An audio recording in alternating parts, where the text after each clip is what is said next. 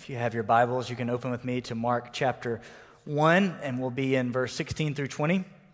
Our goal this morning, as you see on the top of your outline, is to become a fisher of men, to talk through what that looks like for us, to be fishers of men. Before we do that, let's pray together. Dear Lord, we come to you this morning with greatly humble hearts. I confess personally where I have not been the follower of you that I should be. I just confess that Lord, there's things in me that should not be there. Lord, thank you for your grace. I'm not the father I should be, Lord, thank you for your grace. I'm not the husband that I should be, Lord, thank you for your grace. When we as a church are not all that we're called to be, Lord, thank you that you continue to show grace and mercy, that you never point a condemning finger, you always beckon us home. Lord, thank you that even this week, even today, Lord, as I have fallen so short, Lord, thank you that you continue and continue and continue to give grace upon grace upon grace. Lord, thank you that today, when I got out of my bed, your mercy was new for me today. And that mercy extends to all in this room. Lord, thank you. As we come to your word now, Lord, we pray that you would open our hearts, that we would not be the same as when we came in this morning, that our hearts would be tuned to your frequency, and we would hear, and that we would listen, and that we would obey your word. In your name we pray. Amen. This morning we find ourselves in Mark chapter 1, starting in verse 16. And as you know, the past week we've looked at Jesus' baptism, his temptation, and then ultimately the beginning of his ministry where he came to preach this message of repentance, for the time is near. And it moves us then into verse 16. And let me read it for us, and then we'll just walk through where the Lord takes us. Mark writes, passing alongside the Sea of Galilee, Jesus saw Simon and Andrew, the brother of Simon, casting a net into the sea, for they were fishermen. Verse 17, and Jesus said to them, follow me, and I will make you become fishers of men. And immediately they left their nets and followed him. And going on a little further, that he saw James and the son of Zebedee and John, his brother, who were in their boat mending their nets. And immediately he called them, and they left their father Zebedee in the boat and the hired servants along with him, and they followed Jesus. Now, this is Jesus' ministry is just beginning. One of the first things that Jesus does is he calls disciples to follow him. Now, you'll recall the Great Commission, Matthew 28, 19 through 20, the great commissioning words that Jesus gives us before he ascends to heaven is, go and make disciples. So the very last thing that Jesus tells his people is to make disciples. It's the very first thing that Jesus does in beginning his ministry. It's almost like he feels it important, does he not? The very last thing that he would tell his disciples to do is go and make more disciples, baptizing in the name of the Father, the Son, and the Holy Spirit, teaching them all that I have observed and commanded you. These very same things that he has called the disciples to do is go and replicate and make more disciples is the very first thing that he does in beginning his ministry. It's an incredibly important thing for us to take in light of is that Jesus calls us to make disciples, and Jesus himself made disciples. And so as we get this, Jesus is passing along the Sea of Galilee, and he sees Simon and Peter, and then he also sees James and John, fishermen. Now, the first blank on your outline is that Jesus calls the common. Jesus calls common men to do extraordinary things, and here he calls simple fishermen to be his disciples and essentially turn the world upside down with the gospel's advance. Now, there's something incredible about over and over and over again in Scripture. You see Jesus using the common man, the common person, the simple, the uneducated. Look here on your outline at Acts chapter 4, verse 13. One of the most significant places when you talk about common people being used for extraordinary purposes. The author writes, now when they saw the boldness of Peter and John, and to perceive that they were uneducated, common men, they were astonished, and they recognized that they had been with Jesus. Now, these simple, common men had done extraordinary things, going and blazing the trail for the gospel to go forward, doing things that were well outside their language and knowledge and understanding. They were doing incredible, remarkable things. And the only tellable difference between them and anybody else is the fact that they had been with Jesus. Now, I don't want to burst anybody's bubble, or I'm not trying to make you feel bad about yourself, but we are a room full and a sanctuary full of common people. Again, I'm sorry if you thought that you were something extraordinary or magnificent or something high and mighty, but we are all pretty common in this room, are we not? Some of you believe it, some of you don't, but we're all pretty common, right? Some of you have been to college, some of you haven't, some of you have doctorates and master's degrees, some of you don't have much of anything, but we're all common people, and all of us in this room, and hear me say, all of us in this room have been called to extraordinary things. And at times we get confused with this word and we think extraordinary means we've got to be going on mission to all these foreign lands and doing this incredible stuff that we're not extraordinary unless we are IMB sent, or if we've been to seminary and been trained and live in just a lifestyle of evangelism. We think that God cannot use us, or we're not doing what God has called us to unless we are somehow doing something so extraordinary. But let me tell you, God needs common people doing the ordinary things that God has called you to. And friends, that is extraordinary in God's economy. That you would be a common accountant, or a teacher, or a stay-at-home mom, or that you would be retired using your resources for the kingdom advance, whether you'd be a junior high student or a high school student. Whatever the Lord has called you to, when you begin to follow Jesus into the avenues that God has given you, you are going to do extraordinary things as you simply follow Him. See, over and over and over again, God calls common people to extraordinary things. Friends, we're living in a day in which this past year has taken us to extraordinary places. Never in my life have we thought that we would have to shut the doors of the church for as long as we did and have worship and do things at home, that we would have to cancel so many of our seminal events at our church where lost people come into the doors of the church, hear the gospel message proclaimed, and lives are changed. I'm saddened and grieved that we as a church can't have these incredible events that we're normally used to having, but what that means is that each of us have an incredibly important job to take the gospel with us, to go outside the church building and church walls and take 305 South Perry Street, what we've enjoyed and experienced in this place. The gospel is not meant to stay within the walls of this church, but it is meant to go out to your jobs, to your homes, to your schools, to your families, to the places the Lord gives you. And friends, that is extraordinary when common people do extraordinary things in elevating the gospel in their lives. I think about common people like Tommy and Kathy Dismukes, who last time I checked on Facebook, their testimony that they shared, just a simple 13-minute testimony of what God has done with them through this cancer journey, has seen by over 20,000 people. A simple testimony of faith, encouraging the thousands. Friends, God has called you. And maybe you come to this place and you say, well, Mark, I don't have much to offer. I've not been to seminary. I've not done all this incredible stuff. I simply don't have much to offer. I don't have much to give. I don't know much. I can't do much. But look here again at these incredible men, fishermen, untrained, unschooled. All they knew was how to fish. And Jesus took them to extraordinary places. And so the second point that we need to understand is simply Jesus' calling is to follow me. Jesus simply says, not all that they're going to have to do, not to walk through all these different things. Jesus simply says in verse 17, follow me and I will make you become fishers of men. This is your calling and my calling in the life that we live as we take steps of faith into the unknown, that we would simply follow Jesus. Because I can tell you, I don't know what your future holds. I don't know the next steps that you need to take, but what I do know is each of us are called to follow Jesus where we are today with the next step of faith. That your next step should be in obedience and in faith to follow Jesus wherever He leads you.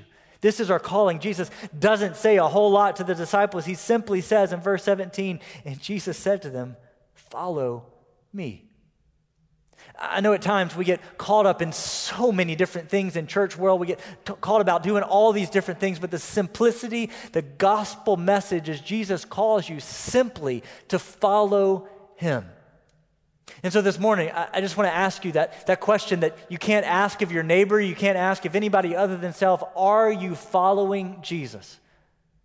Ask yourself, and it's simple to say, yeah, I'm trying my best. No, ask yourself deeply in your soul, are you following Jesus? Are you trusting in him? Are you walking with him? Are you giving him everything you are? Because this next note here is the disciples followed Jesus completely. Our calling is to be a little Christ, a representation of what Jesus is and does and says and teaches. We are called to be a little representation of that. So as Jesus calls the disciples to follow him, look at their response in verse 18 and 20. And immediately they left their nets and they followed him. Going a little further, he saw James and John, and what was their response in verse 20? Immediately he called them, and they left their father Zebedee in the boat, and they with the hired servants, and they followed Jesus. The disciples' response to Jesus coming and saying, "Follow me," was simply to leave it all behind and immediately follow Jesus. For Simon and Andrew, they were following Jesus at the cost of their fishing business. They were leaving their nets behind. And for James and John, they were leaving a lucrative business of fishing. So their father Zebedee had hired servants, which would imply that they were well off. They had a very robust fishing business. And so for James and John, they were leaving much behind to follow Jesus. They were following Jesus completely. See, as I've looked at our memory verse, Proverbs 3, 5, and 6, again, over and over and over again. This verse has come to play in my life over and over. And if you turn over onto your worship guide and you see it there, I want you to look at it for just a moment. What does it say? Trust in the Lord with how much of your heart? Does it say some? Does it say a little? What does it say? All. All of your heart. Do not lean on your own understanding, but in all, friends, in all of your ways, all of them. You give our whole heart to the Lord. We give everything that we are to the Lord in all of our ways, in the simple ways, in the small ways, in all the decisions that we make, in all the things and circumstances that we come to. In all of our ways, we acknowledge the Lord's leadership in our lives, and he will make straight our pathways, not meaning that our pathway is always going to be easy and simple and never have bumps in the road, but he will make and walk with us. Friends, as we talk about Proverbs 3, as we hide it in our heart, we see that we give all that we are to the Lord. And this is not easy. I can't tell you how many church services I've been to where at the invitation we sing, "I surrender all." Anybody sung that before? Just making sure you are still here, because if you've been in the church for a little while, you've sung that chorus before. I surrender all. All to him I owe. Friends, as many times as I've sung that simple passage, I surrender all, how often do I live it and believe it? On Monday morning when I wake up out of bed, do I say, "Lord, I give you this day. I surrender all that I am, whatever comes my way, whatever you lead me to, however you guide me, whatever people come along my pathway, whatever work comes my way, Lord, I give you everything that I am. I lay it down." How often do we do that? To say, "I'm following you, Jesus, completely today. Whatever you lead me to, however you guide me, whatever steps you need me to take, whatever detours come around, Lord, I'm giving you every single thing that I am." I believe as we sing it, it's a reason we go all the way under the water, because we are dying completely to ourselves. And the disciples followed Jesus completely. I want to ask you this morning, are you following Jesus deeply and completely? So many times in my life, I want to just hold on and dig into the things of this world that bring me some temporary pleasure and joy, when Jesus is beckoning me to a much more peace-filled, encouraging, compassionate, loving, strength-filled life if I would just give and follow. See, Jesus doesn't simply just call us to follow him. He He leads us and guides us. Your last point this morning that we'll spend just a moment on is that Jesus calls us to service. Jesus calls us to service. Look again at verse 17. And Jesus said to them, "Follow me, and I will make you become fishers of men." See, I love this, and it's something I'd never really noticed before, that Jesus says, "Follow me, and you will become fishers of men." That Jesus says, "I will make you, I will help you become fishers of men." This is the joy-filled task of following Jesus, is he doesn't just say, "Hey, follow me," and he plucks us down and wherever we are, and he says, "Figure it out, you got it, come back to me at the end of your life, and I'll tell you how you did." No, Jesus walks with the disciples. He helps them. He encourages them. He shows them what it means to follow him. Jesus walks with them every step of the way, and can I tell you, as I have followed Jesus with my life, I have found that he walks with me. He guides, he leads, he protects, he gives all that is needed. So friends, as Jesus calls us to service, we are becoming fishers of men. We are becoming more into his image. He is making us to become fishers of men. Can you imagine the disciples in this moment when Jesus says, "Follow me and I will make you fishers of men"? They leave their nets behind and they begin to follow Jesus, and at some point, do you think it clicked in their mind to say, "What are we doing? I don't even know what it means to be a fisher of men," right? What are we supposed to do? Could you imagine in that moment, years down the road, these men going out, doing incredible things for the kingdom, sharing and showing, dying martyrs' death, doing miraculous things that at that moment that they left their nets behind and followed Jesus, they probably never could have imagined that they could have done. Just a few days ago, I got a little note on my phone of a memory that happened several years ago. One of my most proud moments in my life is I got a hole-in-one. It was incredible. I got a hole-in-one, and the great thing is I had witnesses, right? I had people around that watched it happen, right? In this moment, this moment that had been building for so long, I'd been practicing, I got a hole-in-one. It's incredible. Now, I do want to make one caveat. It's disc golf, but it still counts, right? It was a par 3, all right? It was disc golf. I got a hole-in-one. It's still a big deal, okay? Y'all don't believe me. It was a big deal, all right? But in that moment, when I got that hole-in-one, it was not like I came out to the disc golf course that day with my bag of discs and I just threw one haphazardly and it hit the chains and fell into the basket. You know, many, many years ago, I began that first day after work. I had this little window between 3 and 5 o'clock where I went out and played disc golf before Brittany got off work, and I fell in love. I got my starter pack off Amazon, and I went out with the disc, and man, I like Ultimate Frisbee, so I thought this is going to be a no-brainer. I'm just going to sling this disc, and it's going to fly straight and narrow, and it's going to go right down the fairway into that basket. But you know, I hit every tree possible with my disc the first few weeks of playing disc golf. So much so that I wanted to give up and say, this is not for me, this is miserable. Whoever thought of playing this stupid game? And never would I have ever thought that first time playing disc golf, that a couple years down the road, that I was going to hit a hole-in-one out there on hole 16 at George Ward Park. See, I think so often we look at the spiritual growth and spiritual journey and we see what we want to become. We want to hit a hole-in-one for Jesus. We look in the future and we say, Lord, I want to be a wonderful servant of your kingdom. I want to be an evangelist. I want to be sharing your faith, Lord. I want to go into my job site and share with the people around me. I want to have a deep and abiding relationship with you. Lord, I want to be a great husband to my wife that leads her and guides her. I want to be a great father to my kids, or mom, or whatever it looks like. I want to be someone that people look to of what it means to follow Jesus.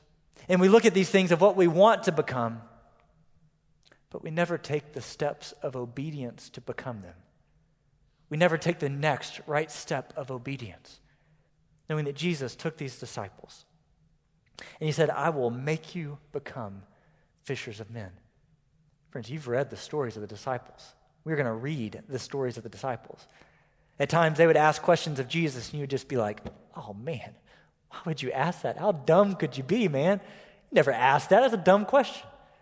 But you see the disciples at this moment, they don't have it all together. They don't have it all figured out. And Jesus walked with them, and he taught them, and he showed them what it looked like to do great and wonderful things. Friends, if you feel discouraged, to say, I could never do that. I could never walk into my business, or I could never walk into this situation and be a gospel light, or don't you know that I don't know enough, or I have not been through enough? know that God is in the business of using common people like you and me for extraordinary purposes. But if you look on your outline again and move back up to Acts chapter 4, you see the people were amazed at Peter and John's boldness, the uneducated and common men, but they recognized that they had been with Jesus. And friends, what makes us uncommon, what makes this whole thing work, is if you spend time and you walk with Jesus. So often we want all these things in our spiritual lives, but we don't walk with Jesus. So my calling for you today is, are you following Jesus? Our world needs more fishers of men in our workplaces, in our homes, and on the mission field. So will you follow Jesus wherever he leads? Let's pray. Dear Lord, thank you. Lord, we give you our lives. We give you all that we are. Lord, we have so fallen short so many times. Lord, thank you that you have picked us back up. Lord, we want to be fishers of men. We want to become more into your image. We want to follow you. We want to help other people connect with you. So Lord, help us to connect with you first. Lord, thank you for this morning that we can come and fellowship around your word, that we can sing good songs of the faith and encourage one another as we walk with you.